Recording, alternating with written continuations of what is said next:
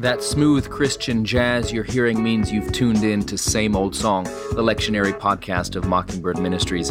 I'm your co-host, Aaron Zimmerman. I'll be joined by Jacob Smith as each week we break down the lectionary readings for the upcoming Sunday to give you something to think about, and if you're a preacher, to give you something to preach about, and no matter who you are, to give you a connection to the never-changing message of God's grace for actual people like you. Unzip that monogrammed faux leather Bible-carrying case and cover, pull up a chair, and let's dig in.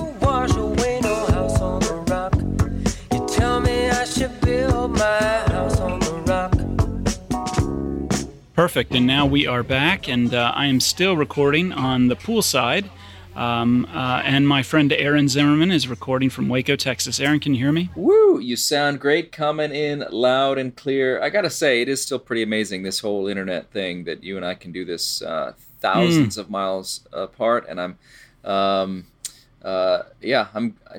grateful for that. It's like you're here at the poolside with me, kind of like Jesus. Hanging, there's that song by Susto, hanging at the beach with my best friend Jesus Christ. That's right. Having that's a few beers, but not too many beers. I love that song. I'm not sure how to think about it, but I do love it. Anyways, so here we are. Yeah, it's still in the summer. This is going to be for the seventh Sunday after Pentecost, the 28th of July. So really, kind of at the we're getting in again the end of summer here. And which is a time, interestingly, I feel like a lot of churches get a lot of visitors in the summer, at least down here in Texas. People move to town and sort of start looking for a place to land. And so you have a congregation that, some of your regulars may be out of town, but you get some new people. And summer is a time where it's supposed to be a time of rest, but people often still feel a little bit stressed out about things. As summer ends, you get people feeling, gosh, the summer has gone by fast, and they're already beginning to get stressed out about the fall, which is just around the corner because school's going to be starting soon and all that sort of stuff. So I agree with you. I think the big stresses that come about are, one, people kind of maybe spent a little too much money on summer vacation. Yep. Maybe the summer programmings are kind of wrapping up, and something's been exposed about their kid or something like that. And also people are moving, and this is a great time too when we get a lot of new families, and so it's an important time to kind of keep your sermons, especially in the summer, concise. If you're up in New England or in the mid-Atlantic areas and you're in a church that was built before 1972, you don't have air conditioning, so there's nothing wrong with keeping it short and keeping it sweet and keeping it to the point. Yep, and so with that, we jump into Jake's favorite passage, Hosea chapter 1. Hosea, as you said, the Mexican prophet, and as a half Mexican, I receive that with great honor. And we have Hosea. We're going to move then into Colossians. We're continuing Paul's letter to the church at Colossae, and then we're going to finish up with Luke 11 as we've been in this little Lucan section this summer. So I have to talk about Hosea 1. I'm gonna let you talk about Hosea, right, Aaron, in big part because I'm at the pool with a bunch of little kids, and the word whoredom is mentioned several times. So I'm going to turn it over to you and just chime in on the nice parts. Yeah, you've already said it once, and that's probably one time too many to speak out loud poolside. About 20 parents just turn their heads. I got to tell you, as a preacher and as a minister of the gospel, I just giggle internally when this passage is read in church, because it just sort of comes out of the blue, and I'm not sure how people receive it. But it begins with a little bit of a shock, kind of a cold glass of water to the face, which is how God intended it. This is the wonderful thing about the Word of God, that there's surprises, and God is nowhere near as pious as we are often. So here, God begins by talking to the prophet Hosea and says this amazing thing. We always say we want to hear from the Lord, hear from the Lord. Well, do you? Because sometimes he says things like what he tells Hosea, which is just this shocking thing. Shocking. Go take for yourself a wife of whoredom and have children of whoredom for the land. That's how you should instruct. Again, I wish listeners, you could see Jake. Every time I do something a little bit ridiculous, he begins to quiver. Jake's laughs begin silently, and they build slowly. But so he says, take a prostitute, marry her, and have children of prostitute, and because the land commits great whoredom. So you get whoredom 3 times, and this is an incredible thing because God is actually telling Hosea the prophet, the man of God, to do something that is sort of against the word of God. Can I just offer an insight really quick? Clergy, yes. Just prepare your lecterns for this day. You know, when they show up, don't let them just read this cold turkey. Prepare them that they're going to say the word whoredom 3 times. They might choke if you don't get them ready. Yeah, that's right. You should also maybe the Sunday before publish in the bulletin, trigger warning next Sunday. Everybody watch out. Oh, that should be the name of our title today, trigger warning. Yeah, so anyway. As Ira Glass always says on This American Life, just a quick note to listeners, the following passage acknowledges the existence of sex. So that will definitely happen for Hosea 1. So you've got... take a whore wife, have whore children, because Israel is a whore, is essentially how this passage begins. And this is God, again, as we've talked about in Amos the last 2 Sundays, this is God doing an intervention through increasingly drastic terms as we move through these minor prophets of Amos, Hosea, and the like. Just trying to shock the people of Israel to wake them up. And so... God is a preacher who likes to use illustrations, just like Jesus uses parables, parable of the fig tree, parable of the sower. This is God asking Hosea to become sort of a living parable. Let me show you what my love is like. Israel has been running after other deities, basically committing adultery, because in Hebrew thought, God is the husband and the people of Israel are the bride. So there's this covenant relationship, and Israel has been stepping out and has been seeing other people on the side, worshiping other gods on the side. And so God is saying, let me show you what this looks like. This is actually a word of grace. I am not giving up on you. You have cuckolded God. You have put him in sort of a very humiliating place, but his love cannot be stopped, even though you have been running around. So this is how great it is. I'm asking my prophet to go out and find a prostitute, go to the red light district, and takes Gomer, which I think is so interesting, by the way, that this is a name used at all for people today because of where it comes from in the Bible. But it's used for men, particularly Gomer Pyle is what I'm thinking of right now. But apparently people have not read deeply into this passage, or there may be who would name their son Gomer after reading this? I don't know. But anyways, here we go. So he says, marry Gomer and name him Jezreel, which again is a word of punishment when this first child is born. But then they have a daughter and gives the name Lo Ruhamah. So Lo in Hebrew means no or not, nay. So this means I will no longer have pity on the house of Israel. So there's kind of these. But he says, I will have pity on Judah, and I will save them by the Lord their God. But I will not save them by bow or sword or by war or by horses or horsemen. So there's kind of this transition from the salvation is not going to be a military or kind of a national, political one. There's going to be something else. And then she has another child, the third, Lo Ami, not my people, not my God. So these 3 children come. They're sort of like their names mean judgment, which again is sort of interesting. They probably spend a lot of time in therapy, but not my people. Come for dinner. Yep. And to the kingdom. Time to come in. Yeah. Anyways, so.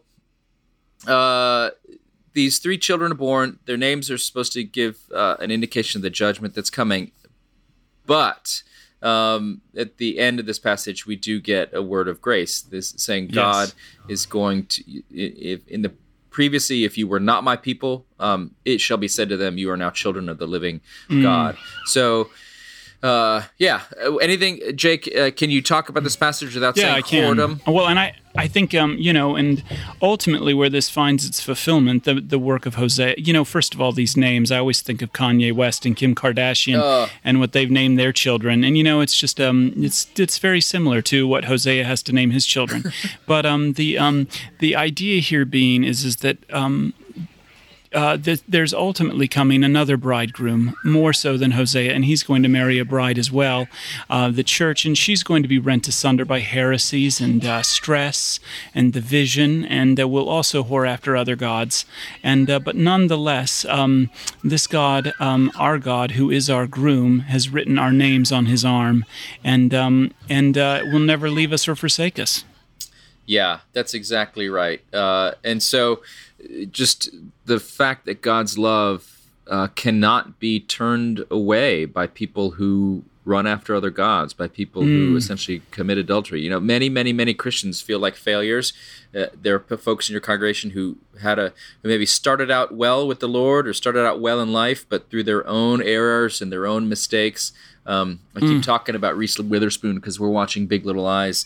But she just does something which has the possibility of destroying her marriage, and she's just and her husband says, wait, why did you do this? What was the problem with us? And she says, it wasn't with us, it was a problem with me. And a lot of people feel like they are the problem and they've messed up and they have failed. And here we have God saying, nope, even if you are a prostitute, even if you are someone who's turned away, I still want to marry you and make you my bride and will redeem you. Stephen Paulson, he gives the best statement on this passage, I think. He says, when God has claimed you as his bride, he'll have the final word.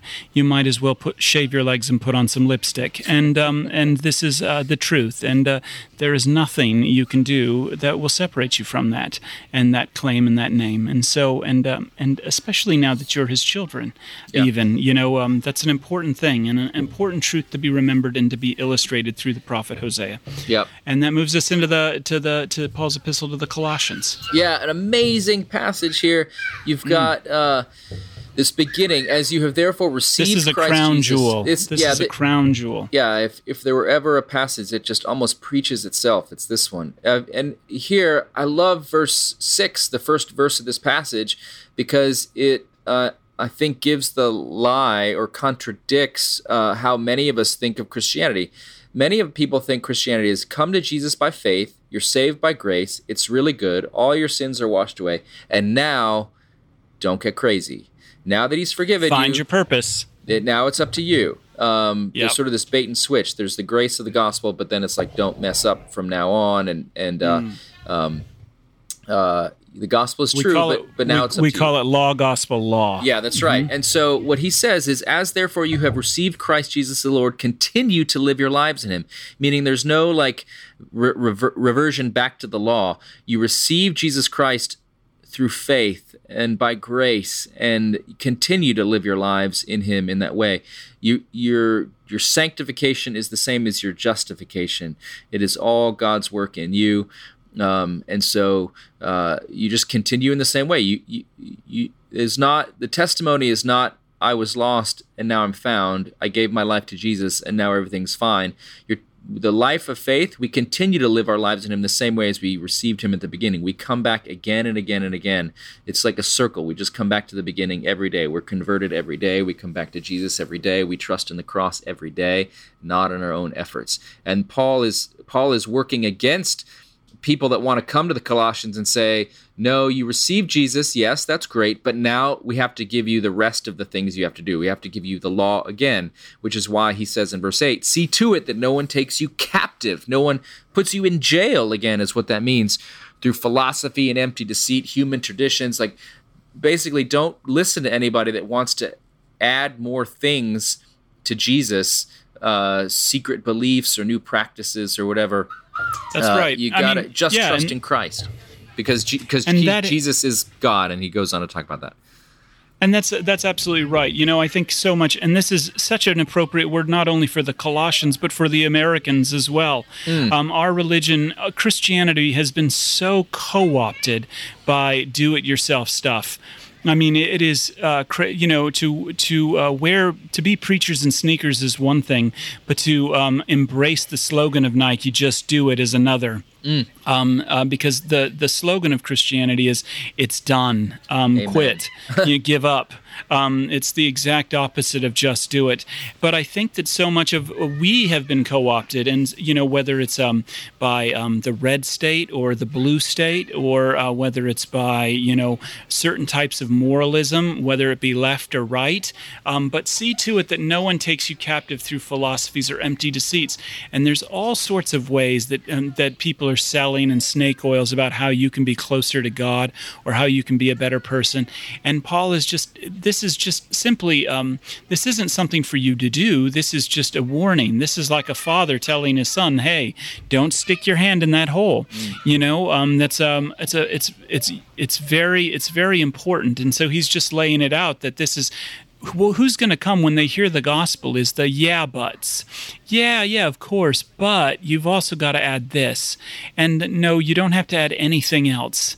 Jesus is just fine on his own. Yeah, and so Paul in verse 11, in bringing up the topic of circumcision, is addressing exactly that. Because again, one of the things that was happening in the church is people had received the gospel, they'd trust Christ, it was amazing, we're forgiven, hallelujah, and then people would come along and say, "Oh yes, but now you Gentiles, if you've trusted Christ, that's great, but the extra thing you have to do is get circumcised." And so Paul is going to say, no, you've already been circumcised spiritually.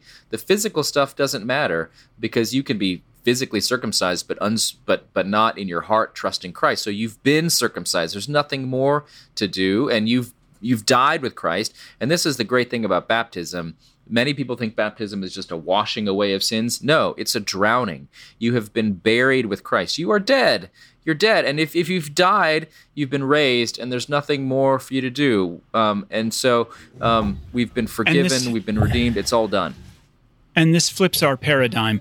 The world and religious people operate from the paradigm of action consequences. You do this, you'll get this. This is called karma, and this isn't where Christians are. Christians are in the process of death and resurrection, and you have been buried with Christ, and you've been in your baptism, and you'll be raised with him. And every day we die and we rise again. It's not about action consequence. It's about death, resurrection, Jesus killing the old and raising the new. That's right. And there's that action consequence. You hear it a lot. I hear Christians use this quote all the time.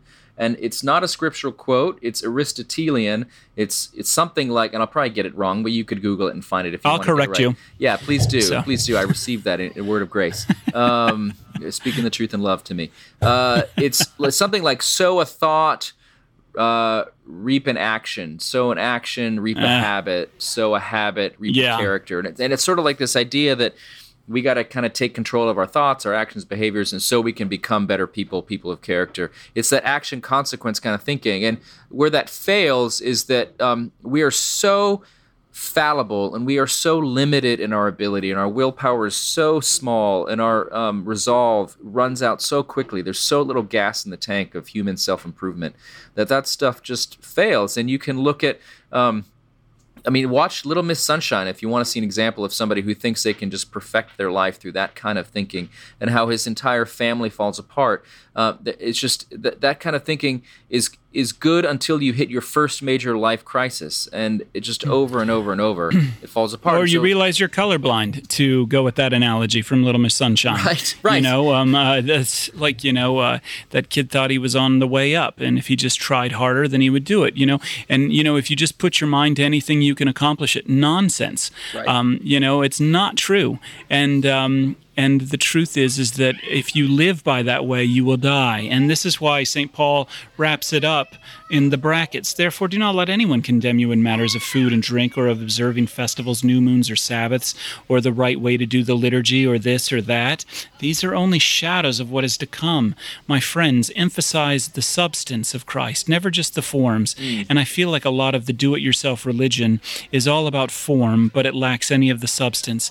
It has the image of God, but it lacks any of its authority. Yeah, and I saw a really heartbreaking example of this the other day. There was a woman on Twitter, young woman, I think a teenager, who is a Christian, who is a member of her church, and she was doing some sort of performance on stage, like after a youth retreat, like all the youth got up and were singing a song, And some, I'm sure well-meaning, but totally off-base, older member of the congregation followed this young woman into the bathroom to rebuke her for the shorts she was wearing. And they were not inappropriate shorts. They were, kind of mid-thigh jean shorts. Says you. Yeah, no, that's I'm right. just kidding. And was saying you're too fat to wear those, and you can't, like, you're a little heavy, and so you can't. I just like took her to task, and I was like, gosh, this is someone who has completely missed the point of the gospel. This older, it was kind of an elder in the church, kind of church leader woman, who just completely missed the point. And she was trying to disqualify this woman because of her body type and because of her shorts and all this sort of stuff.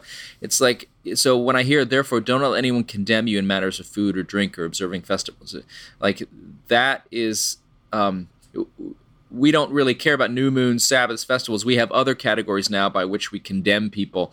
But in Christ, all of it is done because any record that we would use to accuse anybody, a list of crimes or misdeeds, as it says in verse 14, one of my favorite verses, that has been erased. When they open your file, Jacob Smith, to see what you have done wrong and what the charges were against you, the file is empty. The whole thing has been redacted. There's nothing in there. It says innocent. That's right. That's right. And you've been made alive. So this is a word of incredible grace to people. The gospel is that you are accepted, you are loved because of what Christ has done. You have been buried with him. You have died in your baptism and have been raised to new life, and you've been forgiven. And the powerful thing about that now is this is a perfect segue to Luke chapter 11, verses 1 through 13. Your Jesus' Father is now your Father also. And so, and here we have Jesus in the Sermon on the Plain, and he is teaching his disciples how to pray. Yep. And so this is an incredible thing where they say, how should we pray? And it's this beautiful, simple prayer that Jesus gives his disciples and that we pray all the time. And, in the Episcopal tradition, you actually cannot have a service without praying the Lord's Prayer. There is not a single service in the prayer book, whether it's morning prayer, evening prayer, Holy Communion, baptism, marriage. There is not a single service that doesn't have the Lord's Prayer because Jesus said, when you pray, say this. And so and in the beginning, just Father, being to acknowledge God as our Father, not as some far off deity, not as some distant thing, but someone who loves us and cares for us. A good Father. But separate from us. And I think this is important, and I don't want to get on like a giant rant. But the just a point small of rant. But the point of God being Father is that he's separate from us, separate from his creation. So it's an intimate relationship that is distinct from his creation, and so which is very important. I mean, if a mother, the child comes from it, but a father not necessarily, but clearly we have an intimate, because without that, Maury Povich wouldn't have a job. And so, you are not the Father, but with God and with Jesus' blood, buried in his death, raised in his resurrection, he is your Father. And that is directly from God himself and Maury Povich. For those of you that are completely lost, by way of background, Maury Povich is a daytime TV host who every time has paternity tests to find out whether or not the child of this mother on the show is telling the truth or not, or whether the father is telling the truth or not. Anyways, but I love it. Separate. These are the kinds of things our listeners learn on the Same Old Song podcast. So the other thing, daily bread, there's this wonderful dependence here on God for our daily needs, not being anxious about yesterday or tomorrow, but just today. There's an emphasis on forgiveness for our sins, but also a recognition that we are people that we have sinned against also. As much as Christianity is very much about the level playing field of all humanity, we need to be forgiven and we need to forgive others, which is an amazing thing. And Kanye West really emphasized that on the latest episode of The Kardashians. There's an episode where him and Kim have to go back to Chicago, and he's reconciling with an old buddy of his that kind of blasted him on Twitter called Yeah, it rhymes. And anyway, Kim was like, you shouldn't have anything to do with rhymes. And but Kanye West was like, forgiveness is at the heart of our religion, baby. Amen. And that's true. So forgive us our sins as we forgive those who sin against us. Yeah, say what you want about Kanye. He's a complicated individual, and there's a lot going on there. But both Kanye and Kim grew up in the church, and I don't know where and they're to put Christians, that. man. Yeah, I don't know where to put that. They are Christians. But as we just read in Colossians, don't let anyone condemn you in matters of food or drink. If externally, there's a lot of things about the Kardashians that I don't get and I cannot understand, and I would not want my kids to live that way. However, no, totally. I didn't grow up in their shoes, and when your dad is Mr. Kardashian and you're Kanye growing up with mental illness and your mom it's a Hosea dies, situation. There's a lot of things going anyway. on. Yeah, but there are people who Kanye gets the deal that it is about forgiveness, which praise God. If you ever feel yourself judging a celebrity, by the way, that's probably a place where you yourself are under the law. You probably actually wish you could be like that person, but you can't, which is why you're judging them. So that's good. I say that with all Christian love and charity. So the other thing here, this powerful parable. Yeah, we get this little parable. So Jesus finishes teaching them the Lord's Prayer and talks about somebody going to a friend at midnight to get a loan. Get me some. I've got a friend who's arrived at night. I don't have anything to give him, so loan me 3 loaves of bread.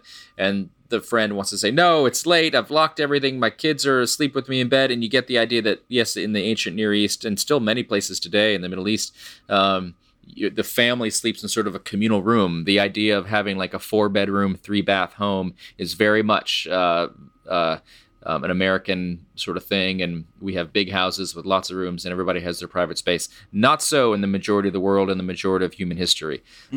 We just visited a pioneer cabin in Arkansas where, like, you read the little historical plaque outside. It said, in this cabin, Jedediah Springfield and his wife raised their, 9 children, 5 of whom were born in this cabin. And I was like, and how many were conceived in that cabin, too? So it's one room. It's got a fireplace. They all sleep there. Anyways, in the log cabin. So he says... But even though this friend wouldn't want to give him anything because it's late and it's inconvenient because of his persistence, and it's sort of setting up this thing where, like, even if your most sinful, narcissistic, selfish, tired friend who doesn't want to help you in the middle of the night, even if that guy will help you, even if that George Costanza will help you because you just to get you to shut up and stop knocking on his door, kind of how much more will God give you whatever you need? So when you pray the Lord's Prayer and say, give us this day our daily bread, it's a real thing. God wants to give you your daily bread. It probably might not be the Bentley or, speaking of Kanye, the Yeezys or whatever, but he will give you your daily bread. He will give you your sustenance for this day, and will take care of you.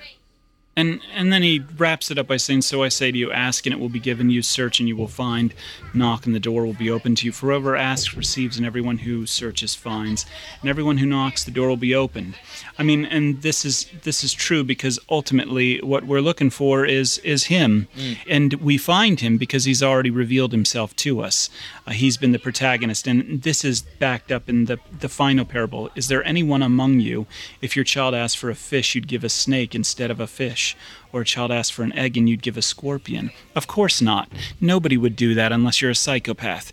But Jesus says, if you then, who are evil, here he lays it out. You're not basically good. This is a low anthropology. If you who are evil know how to give good gifts to your children, how much more will your heavenly Father give you the Holy Spirit to those who ask?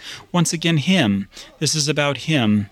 And so, like you said, it's not about the Ferrari or the Bentley, but it's about him. And so we seek because he's been the one going after us. He is the great prophet who's married a whore and turns us into a spotless, beautiful bride, not through our actions or good deeds, but through death and then resurrection.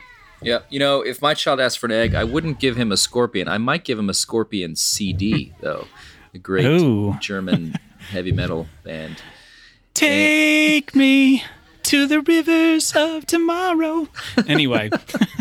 That's a little bonus. And if you stuck around to the end of the 10 episode... 10 people just looked at me at the pool deck. So anyway. All right.